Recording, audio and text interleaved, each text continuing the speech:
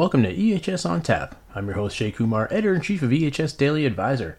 This week I talked to Peter Steinfeld, SVP of Safety Solutions for AlertMedia, about new research on the state of employee safety. And now, on to the interview. All right, I'm joined today by Peter Steinfeld, SVP of Safety Solutions for AlertMedia. Welcome, Peter. Great to be here. Thanks so much for having me. No problem. It's great to talk to you. And before we talk about the State of Employee Safety report that AlertMedia just put out, I was wondering if you could tell me a little bit about yourself and what you do with AlertMedia. Yeah, absolutely. So I started in the business continuity and disaster recovery industry back in 2001, and I currently serve as the Senior Vice President of Safety Solutions at AlertMedia, and I'm also the host of our podcast, which is called the Employee Safety Podcast. So in my role, I'm really fortunate to speak with hundreds of organizations every year about their employee safety, security, business continuity programs, really advising them on ways they can help keep their people just safer, more informed, and connected during situations that could threaten health and human safety or business continuity. Excellent. Well, let's talk about the report. This is the second State of Employee Safety report that AlertMedia has published. And it just came out. What are sort of the main findings of the report? Yeah, absolutely. Well, before we get into that, just for context to help the listeners, we interviewed over 2,000 full-time workers across a really wide variety of industries and up and down the organization, from executives to frontline workers and really everything in between. So the idea is that we wanted to get a sense of what employees think about their safety at work in general and not about like a specific task or role. Which is very traditional. Mm-hmm. So interestingly, there are quite a few workplace safety surveys out there, but they're often through the lens of management or perhaps the company, and the employee voice is rather underrepresented. And as I alluded to before, many of the studies that are out there really focus on a niche subset of industries or even a narrow set of jobs within that industry, and usually the most dangerous ones. So the goal of this study is really to encompass the voice of the employees across the spectrum, and to get a pulse on how the wider workforce is feeling about workplace safety. So with that context in mind, to answer your question, I would say that there are three primary takeaways. First is that employees are experiencing more frequent and severe crises across America, coast to coast. And that was our focus, just for more context. It was full-time workers in America. Mm-hmm. And it's crises ranging from severe weather and natural disasters to public violence, mental health issues, economic uncertainty, and so many more. Now, obviously, organizations can't control when and where these events occur, but interestingly, as I'm looking here, the data shows that roughly about 90% of employees believe their organizations have a responsibility to take really concrete steps to protect them from harm. Mm-hmm. And I think that's really insightful if you're thinking about whether to invest in this area. And then second, following up on that, one of the more surprising results is the extent to which many employees feel that their employer's safety efforts are just falling short in the duty of care realm. As I look at the results on my screen here, they show that it's about 3/4, like 75% of respondents said their employer's safety efforts have not been very effective. 71% said their employers are not following through on safety promises. And 65% say their employers just aren't making an active effort to improve safety training. So those numbers seem to be the reason behind this last key takeaway that I want to share. There seems to be a really big disconnect between employees' perception of their safety at work and how they perceive their employer cares about their safety. So, for example, 81% of the employees that we interviewed said that physical safety is very important to them, but only 58% of them feel that their employers feel the same way about the employee's safety. And that's a really big disconnect. So in summary, I would just say, I think that those numbers should be really concerning to leaders, because if people don't feel safe, they can't be as productive as possible. It's bad for business. Yeah. And it really goes back to Maslow's hierarchy of needs. People think about safety before anything else. If you take care of that, your people can then focus on the job, and it's really a win-win. The employee is safe, and the employer gets enhanced productivity. And it seems like it's more of a focus now than maybe it was 20, 30 years ago. From an employee standpoint, you were kind of just happy to have a job. Now you can kind of say, well, if this company isn't going to, take care of me, make sure I'm safe, I'll go somewhere that is. Absolutely. People are voting with their feet, and that actually came out in the data. People said that if my employer messes up the next time an incident occurs and doesn't communicate with me properly, I will literally think about going and looking for another job. Yeah, and you mentioned communication. What are people looking for in terms of communication? Just being clear about what's happened and what's going to be done about it. Yeah, I mean, communication was a big part of this.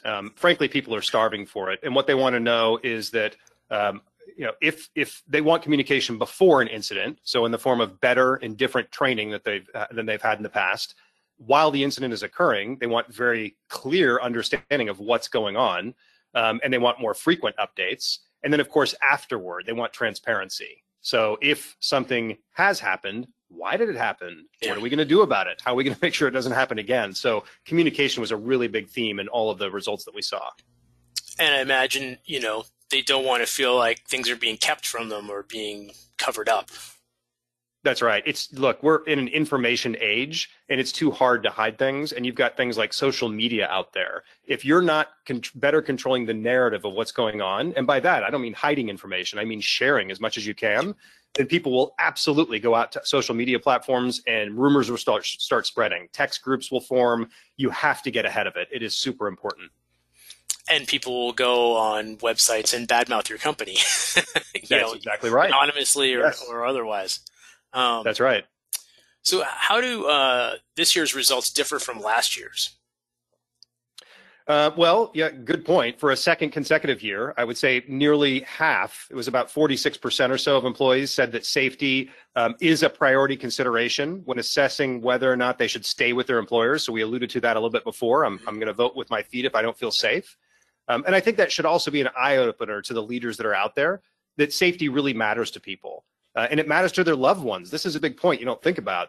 The loved ones often pressure them to leave jobs that are unsafe. Like, you don't need that.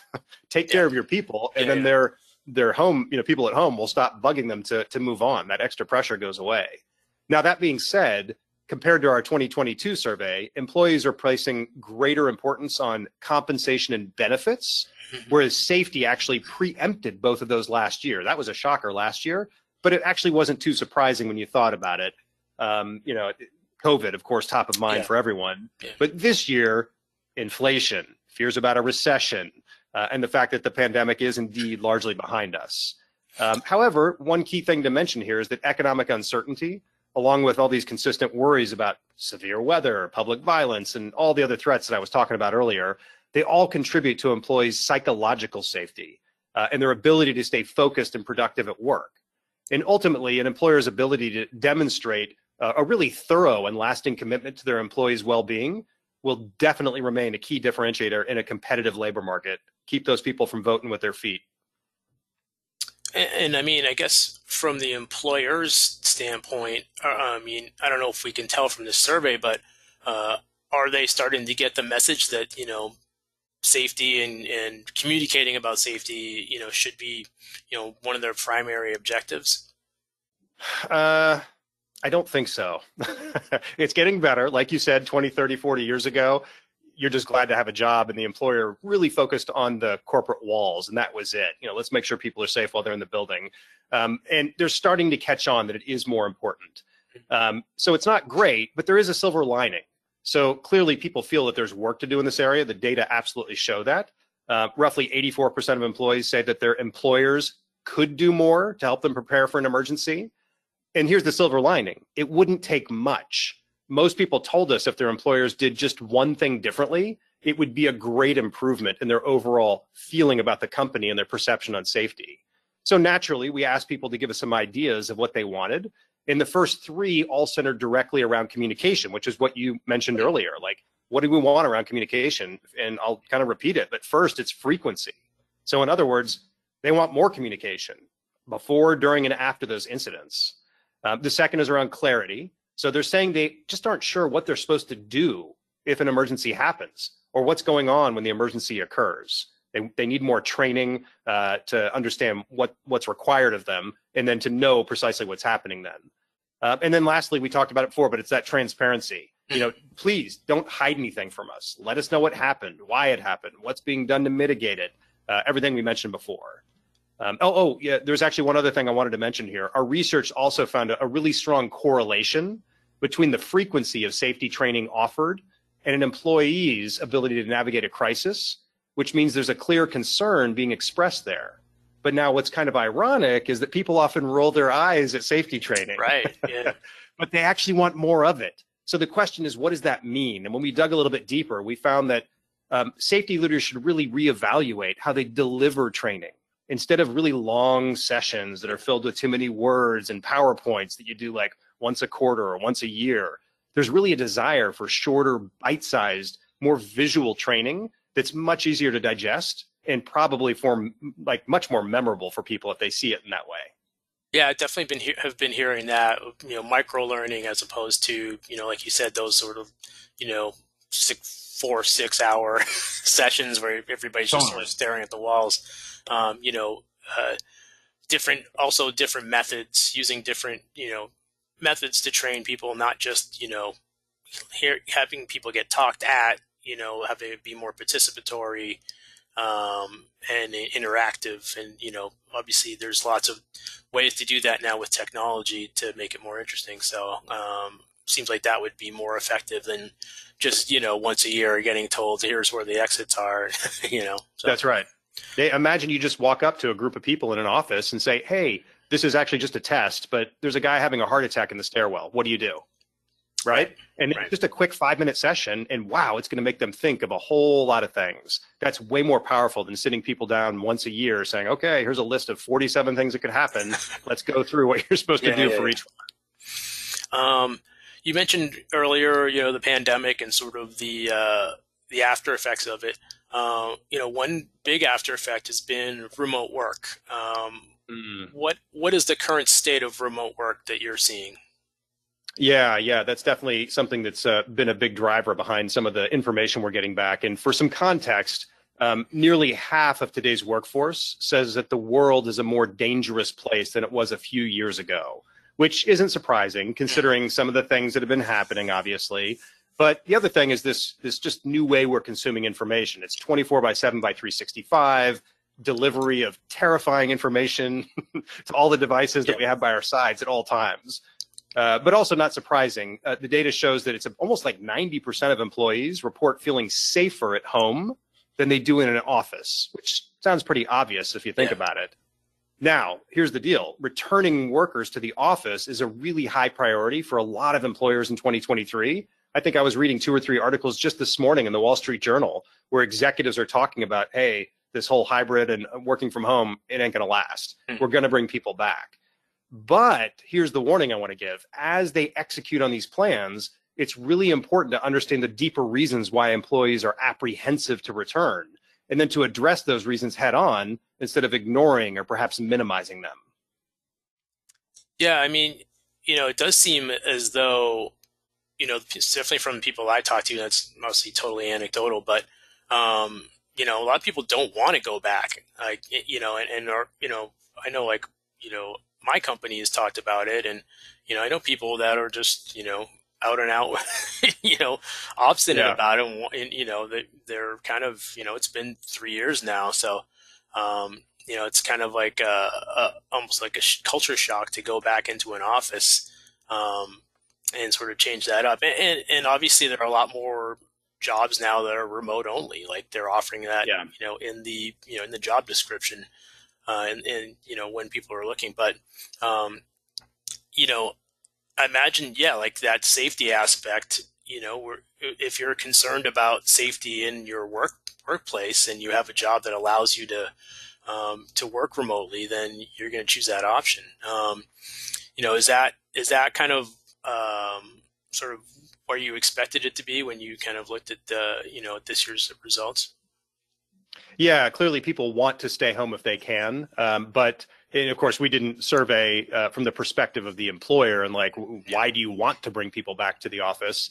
But just me anecdotally speaking about things I've read out there, I see that a lot of people say, look, got it. During the pandemic, you proved that you can do your tasks at home, but we're really missing out on those dynamic things that you just can't get over a web meeting. And that's why organizations really want to start bringing people back. So I think it's just a reality. and you got to prepare for it. I think workers just need to accept that they're going to have to start working at least some amount of hybrid, if not go back full time. But to my point, the employers really need to think about, hey, psychologically, that's going to have a big impact on people. Now they're commuting again. Commuting is dangerous. Now they're leaving the four walls of their home where they feel safe. Psychologically, that has an impact. If you don't believe it's real, well, it's real for someone else. So you have to consider that as you start thinking about bringing people back in the office. Yeah. And another thing that sort of, I guess, goes hand in hand with sort of so-called business normalcy is business travel. And what are workers' thoughts about business travel and safety from the report? Yeah, no, travel is definitely back. I mean, I've noticed it personally. I'm traveling more for business now, and just anecdotally speaking, the meetings I go to have more people in them. Yep. Versus like remote attendees. That's kind of weird. You show up to a meeting, you fly 1,000 miles, and half the people are remote. But that's changing. And the conferences I attend are either back to pre-pandemic levels or close to them, so that's great. There was also, I think it was a recent Global Business Travel Association poll found that about 78, 80% of travel managers, they actually anticipate higher or much higher numbers of business trips at their companies this year compared to 2022. So when it comes to employee safety during travel, the data from our study show that an overwhelming, like 90% of workers believe their organizations have a responsibility to protect them from harm while they're working, regardless of where that is, in the office, at home, or on the road. So there is that expectation that just didn't exist as little as 10 or 15 years ago. Now, however, our data found that about 41% of people out there have never been informed of safety risks while traveling. And almost half, it was a little less, like 47%, don't know who to reach out to if they're in harm's way while they're on the road. Now, those numbers are really interesting, and employers should take a closer look at what they can do to bring them down. And if you don't, think about what we've been talking about. It'll be just another festering concern on people's minds as they try to do their jobs. And it's kind of exacerbated too, because people spent so much time working from home, and now they're not only having to go to an office, but they're traveling out and about again. And they're just not used to it. Yeah, I mean, who would have thought, 4 years ago that we'd be talking about, stuff like this, it was, working from home. People have been doing it for a long time, but, not in the numbers that they are now. What's sort of the expectation in terms of, safety when you're traveling? What are people looking for? Was it kind of, did it delve into that exactly? It did, to a certain extent. Like we always say, are you concerned about this? And do you think your employer cares? And they say, yes, we're concerned. No, I don't think my employer cares. But there's not a lot that you have to do. And it mostly relates to communication. Just tell me, what are the expectations? When I go, are you going to be responsible for me? If so, what are you going to do? What are some basic numbers that I can call? Things like that. That's all people need. Just a little bit of communication. That's why I'm saying there's a silver lining here, and that there's a huge disconnect, but it's easy to correct, and it's all correctable through basic communication. Makes sense. Another sort of topic that's come up over the last couple of years is psychological safety. That employees, have. It definitely seems like that's another, I don't want to say new age kind of concern, but again, that the baby boomer audience, from the 70s and 80s. In 90s, psychological safety wasn't really, something that your employer cared about. You had to go and do your job. But now there's an expectation. How are employers responding to those concerns? Yeah, no, I mean, it is something that's newer, and mental health definitely took center stage during pandemic lockdowns and during the so-called Great Resignation. And I think, frankly, we have made great strides as employers in shining some sunlight on this, what was previously really a hidden or ignored issue. However, roughly 2/3 of our respondents actually said that their employer is just not making an active effort to support their mental health. It's not that they're doing nothing. It's just not a very active effort. So naturally, like all the other ones, we asked them, what can employers do to fix this? And in the order of popularity, they said, first is just, what do you think it is? Increase communication about safety efforts. And the reason is because they contribute to mental health well-being. Psychological safety and physical safety are definitely interconnected, and people are really eager to hear more. So that's huge. Next, they like more open dialogue around mental health specifically. And as I alluded to before, that did start to become a thing during the pandemic, but it seems to be receding a little bit. And we need to watch that. And then lastly, they want more resources around mental health. That was very clear. And then there's one, actually, based on what you said in the beginning when you asked me the question, there's one surprising statistic we didn't expect to see that I want to share. We actually asked employees how important it was for their employer to focus on mental health. And naturally, our hypothesis, based on what you said, was that younger workers would care the most, because the older workers, they're like, my employer never cared about me. Why would they care exactly. now? But the data didn't show that, which was really exciting. Mental health is actually equally top of mind across all age demographics now. So I think that's great. Yeah, and I think in terms of just having that kind of knowledge that your company is providing you with, accommodations for your mental health. I mean, that's got to be a huge selling point. I mean, if you're thinking about where you're going, and obviously, like, getting back to the remote work thing, that must have been pretty challenging for employers to kind of, really gauge mental health, because, people were isolated, and may still be in some cases, and you didn't necessarily know, what they were dealing with unless you actually talk to them about it. So, I mean, I imagine that employers are taking a little more action in terms of just making sure that, especially those remote employees, are doing well. Yeah, it's a smart thing to do. And I know during the pandemic, a lot of executives and managers were trained on saying, hey, forget the work for a minute, check on the person, ask them questions, get curious, see where their head is. And if there's any problems, you don't have to be the mental health expert. Just bubble that up to HR and we'll get them the help that they need. But we need you on the front line, just listening and seeing if there's any signals of a problem. So, I imagine AlertMedia is going to do another survey next year, because it's, you've got a body of work here to build on. Have any thought been given to new areas of focus for next year, or are there any that you'd like to see kind of additionally covered? We're always evaluating what's important out there, looking at trends. Clearly with the pandemic, that caused us to look into certain things. So we'll see how things pass over this coming year. And we'll definitely incorporate the themes that are out there into the next survey. But we do want to maintain that kind of common base so we can compare things year after year. Like that idea that compensation and benefits were not as important as safety last year, but that flipped a little bit. Safety is still at the top, but it's not quite as high as those other things. And that's because of what's going on in society right now. So we'll just kind of watch over the next, call it 7 to 9 months, and then formulate our questions based on that, trying to maintain some kind of consistency to show year-over-year change as well. Nice. And where can people get a copy of the report? Yeah, it's easily accessible at alertmedia.com. You can just go to our resources section and you'll see the report in there.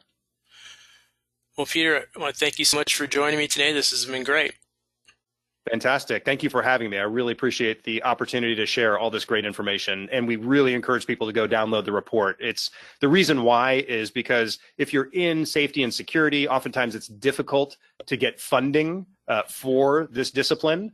And you can tug on the heartstrings of your executives with anecdotal stories, but you can tug on the purse strings if you're able to give them empirical evidence. And that's what this report provides. Nice. All right. Well, thank you. All right. Thank you. Bye-bye. That wraps up episode 152 of EHS On Tap. You can find more information about the show and listen to on-demand episodes at ehsdailyadvisor.blr.com. You can subscribe to the show wherever you get podcasts. Thanks for listening, and I hope you join me next time.